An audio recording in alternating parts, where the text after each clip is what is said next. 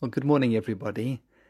Whether you're sat with your family this morning, or whether you're sat alone somewhere in a flat or house, the Bible says that where two or three are gathered in my name, there I am with you. And so just a quiet reminder that as we're sat and listening, Jesus is with us. He knows about our cares and our sorrows and our anxieties. And he says to us, cast all your care upon me, because I care for you. This coronavirus has taught us all the truth of what James says in James chapter 4. Now listen, you who say today or tomorrow we will go to this or that city, spend a year there, carry on business and make money. Why, you don't even know what will happen tomorrow. Instead, you ought to say, if it's the Lord's will, we will live and do this or that. So, Lord willing, today we'll be starting a new sermon series through the book of 1 Peter. If you wanted a title for the sermon series, it would be After Suffering, Glory. And there are two key verses in the book that reflect that theme. The first is in chapter 1 and verse 11, where Peter speaks about the prophets who predicted the sufferings of Christ and the glories that would follow. And the second key verse is in chapter 5 and verse 10, where Peter says, And the God of all grace, who called you to his eternal glory in Christ, after you have suffered a little while, will himself restore you and make you strong, firm, and steadfast. You see the pattern. Peter says that after Christ's suffering came glory, and to all who follow him, Jesus promises glory after suffering. This morning we're going to have a look at just the first two verses of this letter. I promise we're not going to go through the book just two verses at a time, although we could, because there's such a lot here. 1 Peter is such a meaningful book. You can sit down and read it through in about 12 minutes, but it's packed full of deep theological truths on the one hand, and down-to-earth practical godly advice for us on the other hand. Let's have a look. 1 Peter chapter 1, verses 1 and 2. Peter, an apostle of Jesus Christ, to God's elect, strangers in the world, scattered throughout Pontus, Galatia, Cappadocia, Asia, and Bithynia, who have been chosen according to the foreknowledge of God the Father, through the sanctifying work of the Spirit, for obedience to Jesus Christ and sprinkling by his blood. Grace and peace be yours in abundance. This is God's word. The book of 1 Peter is actually a letter. And in the first couple of verses, Peter uses the standard greeting that you would find in any Greek letter of the first century. Unlike our English letters, where we begin with the recipient, Dear John, and end with the sender, Lots of love, Andrew, the Greeks would always begin with the sender. And so the first few words of this letter are Peter, an apostle of Jesus Christ. A friend of mine, a fellow pastor in England, points out that if you think about it, it's quite amazing that this letter was ever written. Remember that the night before Jesus died, while Jesus was undergoing a trial before the Sanhedrin, Peter stood outside in the courtyard and 3 times said the words, I don't know the man. He denied ever knowing Jesus. And yet, after Jesus' resurrection, Jesus meets with Peter and gently gives him 3 opportunities to say, Lord, I love you, and then commissions Peter to go and feed his sheep and take care of his lambs. And so the letter of 1 Peter is a wonderful written testimony to the power of God to change lives. Here we have Peter restored and transformed and fulfilling his commission of looking after Jesus' flock. Peter calls himself an apostle. This is an apostle with a capital A. At the beginning of chapter 5, he explains something of what being an apostle is when he describes himself as a witness of Christ's sufferings. And you'll remember that that was one of the criteria for being an apostle. In the book of Acts, when the 11 disciples are looking for a replacement for Judas, Peter says that they are to choose one of the men who have been with us the whole time the Lord Jesus was living among us, beginning from John's baptism to the time when Jesus was taken up from us. For one of these must become a witness with us of his resurrection. So Peter speaks here with an authority that no modern preacher or prophet, no matter how gifted, can speak with. As he is writing, he is laying a foundation for the church built on the apostles and prophets. And his words are not just to believers 2,000 years ago, but to all believers of all time, to you and to me. So Peter is the writer of this letter, and to whom is he writing? Well, we'll look at this in more detail in a moment, but Peter describes the recipients as scattered throughout Pontus, Galatia, Cappadocia, Asia, and Bithynia. These were 5 provinces in the area that we now know as Turkey. How did Christianity come to this area all the way from Israel? Well, there are various suggestions, but 2 that are quite probable and that are quite meaningful to us. The first possibility is that people from this region came to faith in Christ on the day of Pentecost. You remember how on the day of Pentecost the Holy Spirit comes on the disciples and they go outside and speak in tongues, and a crowd assemble and they ask the question, "Aren't all these who are speaking Galileans? Then how is it that each of us hears them in our own native language? Parthians, Medes and Elamites, residents of Mesopotamia, Judea and Cappadocia, Pontus and Asia, Phrygia and Pamphylia. We hear them declaring the wonders of God in our own tongues." Luke, who's writing this book of Acts, mentions the very areas that are listed here in verse 2. So some of the Christians that Peter is writing to could have been those who were there on the day of Pentecost and were among the 3,000 who came to faith in Christ that day. But those folk couldn't really be described as exiles. This area was their home. And so a second and more likely possibility as to who these folk were is found in the book of Acts chapter 18. In that chapter we read that Paul went to Corinth, and there he met a Jew named Aquila, a native of Pontus, who had recently come from Italy with his wife Priscilla, because Claudius had ordered all Jews to leave Rome. Now, Luke is in fact referring to a historical event that is mentioned in other writings of the time. Claudius was the Roman emperor, and his biographer specifically mentions this incident. He says, "Since the Jews constantly made disturbances at the instigation of Chrestus, he, the emperor, expelled them from Rome." And it's quite possible that this biographer has got it slightly wrong and is referring to the disturbances caused not by Chrestus, but by Christos, Christ. Because the Jews in Rome were constantly fighting about whether or not Jesus really was the Christ, the emperor expelled them from Rome, and some of the believers have ended up in Pontus, Galatia, Cappadocia, Asia, and Bithynia. These men and women and boys and girls really were exiles then. They were foreigners, strangers in a foreign country. And as we read on in this letter, we'll discover that these folk were living in a very hostile environment. It seems that this letter is written fairly early on in church history. It comes before the major empire-wide persecutions that came against the Christians under the emperors Nero and Diocletian. But these Christians are beginning to suffer for their faith, and Peter knows that there is worse to come. But it's Peter's fuller description of these Christians that I think is important for us this morning, because Peter describes who these folk are in Christ Jesus, and who we are too. Remember, Peter is an apostle writing to all believers of all time.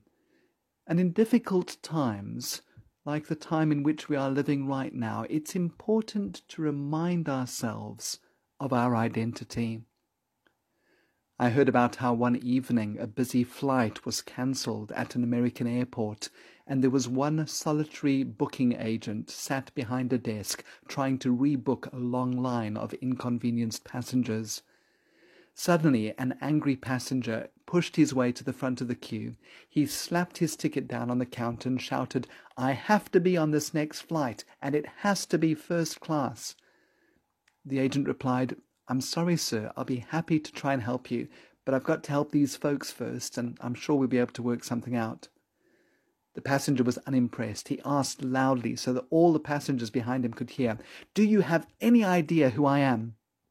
Without hesitating, the gate agent smiled, grabbed her public address microphone, and announced loudly for the entire airport to hear, "May I have your attention, please? We have a passenger here at the gate who does not know who he is. If anyone can help him find his identity, please come to gate 17. It's important that we know who we are, not in ourselves, but in Christ.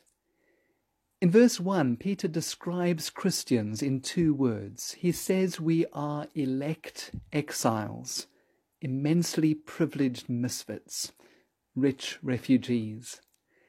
And then in the rest of these verses, he elaborates on those 2 main terms. Let's look at each of them in turn. Firstly, in verse 1, Peter describes Christians as God's elect.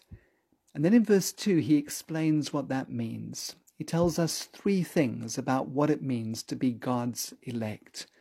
God's elect are those who have been chosen by the Father, sanctified by the Spirit, and sprinkled by the blood of the Son.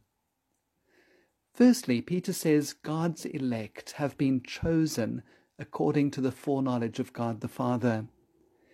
Now, we might feel a little uncomfortable with that idea until we read on in 1 Peter and see that Peter writes about Jesus being chosen. In verse 20, Peter says that he was chosen before the creation of the world, but was revealed in these last times for your sake. And in chapter 2, he describes Jesus as the living stone, rejected by people, but chosen by God and precious to him. Putting that together then, we can say that this means that in all eternity past, God saw you and he saw me, and he chose us to be in Christ Jesus, to have a relationship with him through his Son. Now, when it comes to this concept of God choosing us, some people immediately want to know, well, does this mean that God chooses some people and doesn't choose others? This is one of the unanswered and unanswerable questions of the Bible, how God can choose us and at the same time have us choose him. To be honest, there's a great deal that I don't understand about this, probably because God is God and I am not. But I think that this is one of those rare occasions when we should think about ourselves and not think about others. I want to leave aside what I don't understand for a moment and to spend a few minutes thinking about the personal implications for us from this concept. And we'll look at 3. Firstly, my being chosen by the Father speaks about the depths of God's love for me. This concept of God's choosing comes to us from the Old Testament. In this verse, Peter is taking an expression that used to belong to the people of Israel and he's applying it to Christians. A little later on in chapter 2, Peter says, "But you are a chosen people, a royal priesthood, a holy nation, a people belonging to God." Those were all terms that applied to the nation of Israel, but now apply to Christians. One of the first times this idea of choosing is mentioned in the Bible is in Deuteronomy chapter 7, where God says this to the Israelites through Moses: "The Lord your God has chosen you out of all the peoples on the face of the earth to be his people, his treasured possession." And then he gives the reason for God's choice. "The Lord did not set his affection on you and choose you because you are more numerous than other peoples, for you were the fewest of all peoples, but it was because the Lord loved you and kept the oath he swore to your ancestors, that he brought you out with a mighty hand and redeemed you from the land of slavery, from the power of Pharaoh, king of Egypt. Did you notice the circular reasoning in that verse? God says, I did not set my affection on you because you were the biggest or the strongest or the brightest or the most beautiful. I set my affection on you because I loved you. Basically, I loved you because I love you. One Bible commentator points out that it's circular reasoning because that's the only way real love works. You could try this for yourself this afternoon. Your spouse comes to you and says, do you love me? And you reply, of course I love you. And then she asks, why do you love me? You could respond in one of two ways. You could try saying, I love you because you're smart and you're pretty and you have a great sense of humor and you earn a good salary. That conversation probably won't end well. Or you could say truthfully, I love you because I just love you. God's choice of us speaks of his great love for us. As one pastor puts it, before the universe was created, God saw you at your worst and said, I love you. Before there was a you to love, he chose you and in time called you to himself. Secondly, my being chosen by the Father speaks of his grace toward me. We are God's chosen people, not God's choice people. If you're a choice people, that means there is something special about you that made God choose you. But if you're a chosen people, it means there is something special about God that makes him choose you. The Apostle Paul mentions this in 1 Corinthians chapter 1, where he writes to the Christians there and says, brothers and sisters, think of what you were when you were called. Not many of you were wise by human standards. Not many were influential. Not many were of noble birth. But God chose the foolish things of the world to shame the wise. God chose the weak things of the world to shame the strong. God chose the lowly things of this world and the despised things and the things that are not to nullify the things that are, so that no one may boast before him. It is because of him that you are in Christ Jesus, who has become for us wisdom from God, that is our righteousness, holiness, and redemption. These verses speak about God's grace towards us and the fact that we are saved by grace.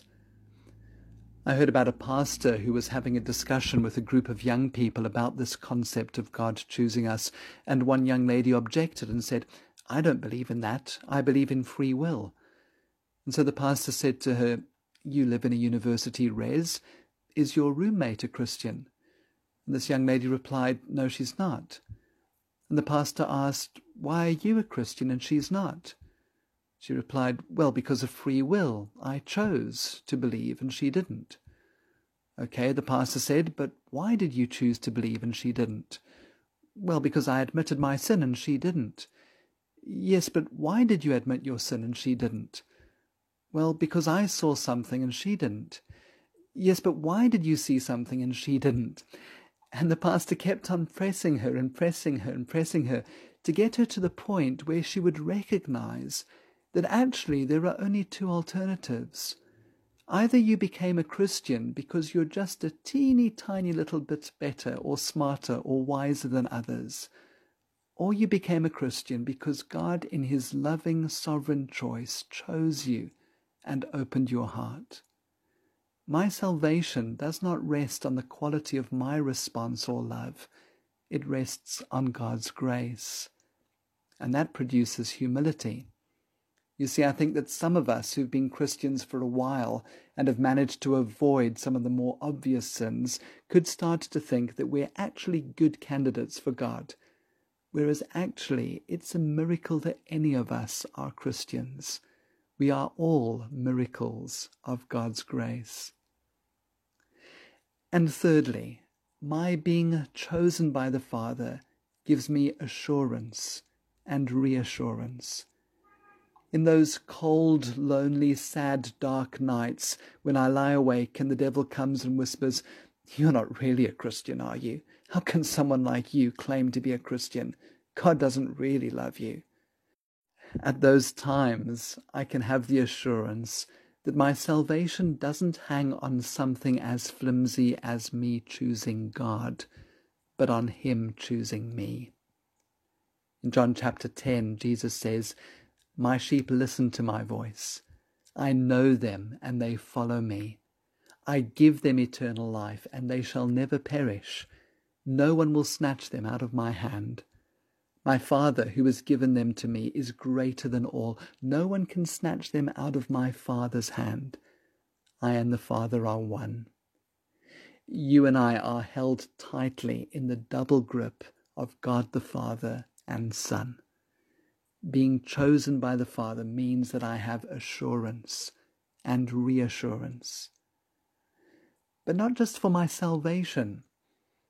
In his commentary on these verses, Wayne Grudem suggests that the phrase, "according to the foreknowledge of God," doesn't just apply to the word chosen, but actually applies to all of verse 1.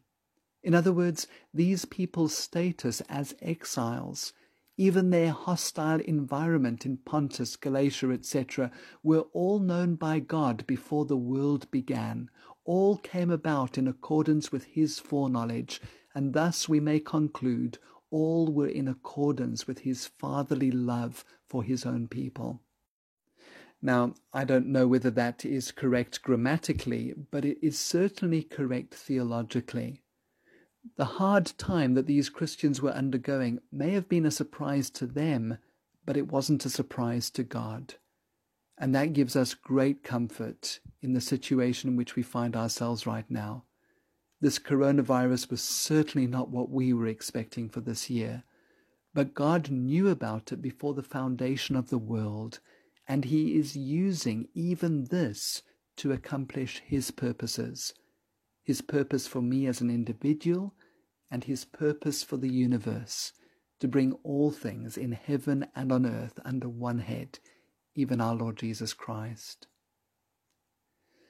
So God's elect are chosen by the Father. Secondly, God's elect are sanctified by the Spirit. Peter is referring here to the fact that it is the Holy Spirit who cleanses us when we first become Christians. But of course, this isn't just a once-off action of God's Holy Spirit. Day by day, God's Holy Spirit works within us to make us more and more like Jesus. In 2 Corinthians chapter 3, the Apostle Paul says that we who contemplate the Lord's glory are being transformed into his image with ever-increasing glory, which comes from the Lord, who is the Spirit. That, in fact, is the evidence that I've been chosen by the Father, the fact that I am not the same person I was a year ago, but have grown in the knowledge and love of the Lord Jesus Christ. That is evidence that I belong to him. We have a couple of folk from Australia listening to our sermon today, and some of you have family members in Australia. The Australian coat of arms has two animals on it, the emu and the kangaroo. Besides being animals that are unique to Australia, these animals were chosen because of a characteristic that they both share. Do you know what it is? Both the emu and the kangaroo can only move forward and not backward. The emu's three-toed foot causes it to fall if it tries to go backwards, and the kangaroo can't go backwards because of its large tail. And in choosing these animals for their coat of arms, the Australians wanted to portray a nation moving ever forward. Those of us who are chosen by God become like the emu and the kangaroo. We continue to move forward in our Christian lives through the sanctifying work of the Holy Spirit. I'm not perhaps what I would like to be, but praise God, I'm not what I was. God's elect are chosen by the Father, sanctified by the Spirit, and thirdly, God's elect are sprinkled by Christ's blood, for obedience to Jesus Christ and sprinkling by his blood, Peter says. This idea of being sprinkled by blood comes to us from the Old Testament and from Mount Sinai. In Exodus 24, Moses reads the 10 Commandments and the rest of the law to the Israelites, and they respond by saying, "We will do everything the Lord has said. We will obey." And Moses gets some young men to sacrifice bulls to the Lord, and then he takes the blood from those bulls.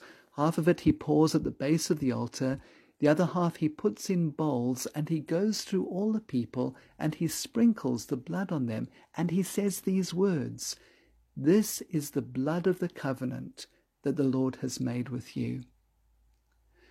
Fast forward 1,200 years to the night before Jesus dies. And at that Last Supper, Jesus takes a cup full of wine, gives it to his disciples and says, "This cup is the new covenant in my blood, which is poured out for many for the forgiveness of sins." To be sprinkled with Christ's blood shows God's acceptance of us, because the penalty of sin has been paid. As Peter says a little later in verse 18, "It was not with perishable things, such as silver or gold, that you were redeemed from the empty way of life handed down to you from your forefathers, but with the precious blood of Christ, a lamb without blemish or defect." Here now is our deepest identity. Before we were born, the Trinity, Father, Son, and Holy Spirit, invested in us. You and I this morning, living in 2020 in a global pandemic, are God's elect, chosen by the Father, sanctified by the Spirit, and sprinkled with Christ's blood.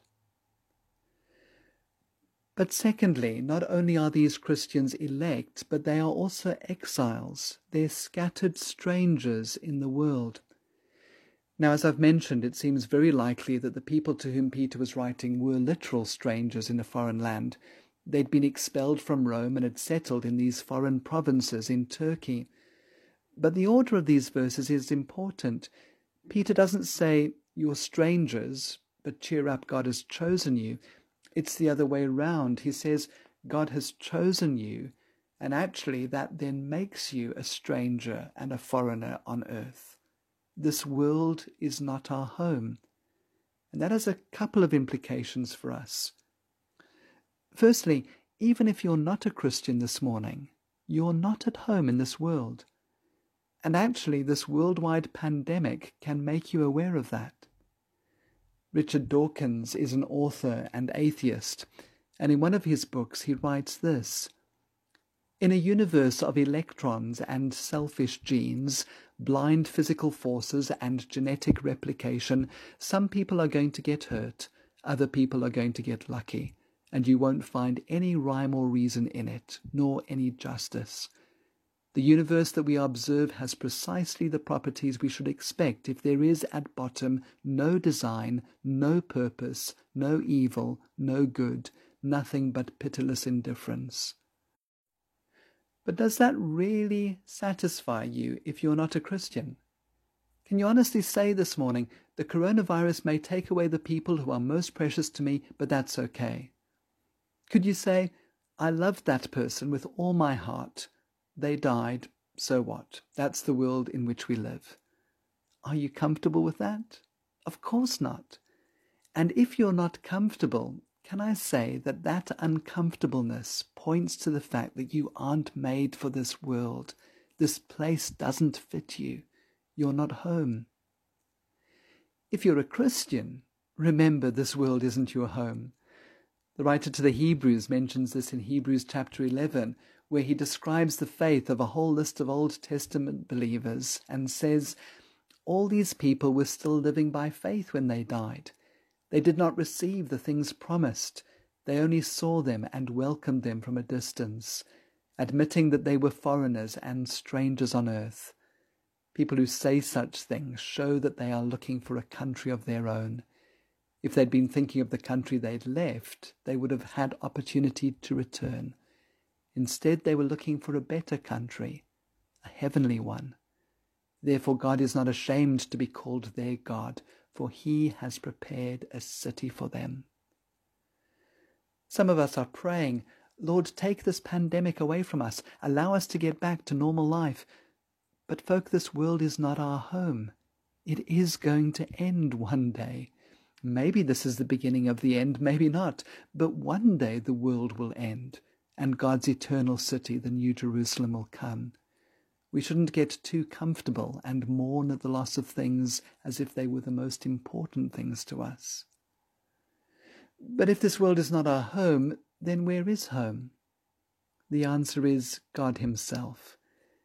In the book of Genesis, we read how Adam and Eve were at home with God, walking with God in the Garden of Eden, but their sin caused them to be separated from God, cast out of the garden, away from home. And the rest of the Bible is a description of God calling human beings back to himself. A little bit later on in this letter, Peter points out that once these people had been without God, without hope in the world, following the empty way of life handed down from their forefathers, but now they have returned to the shepherd and overseer of their souls. God is our home.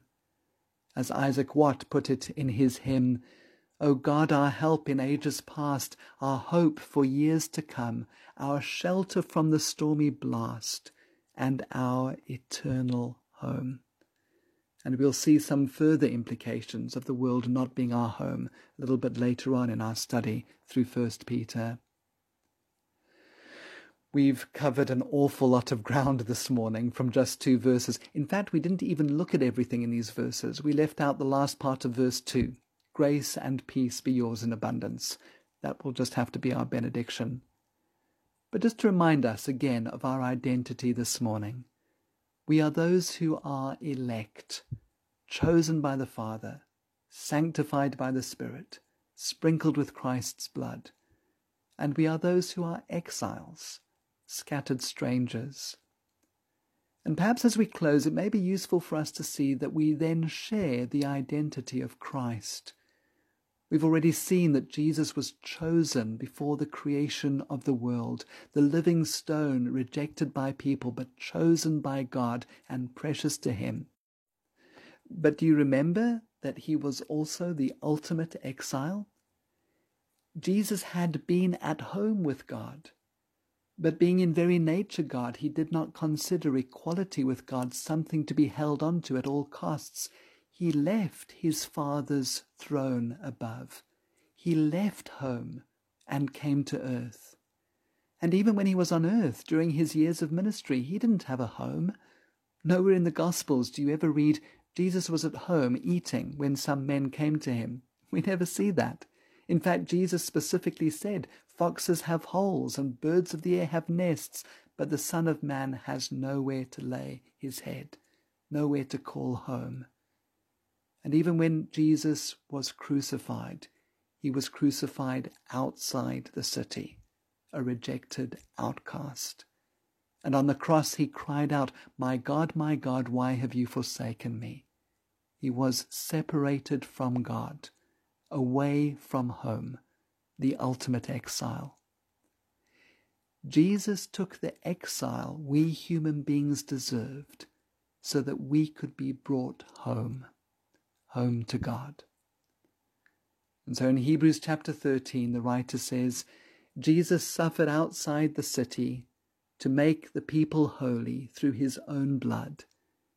Let us then go to him outside the camp, bearing the disgrace he bore.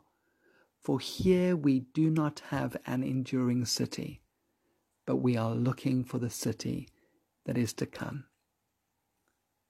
Amen.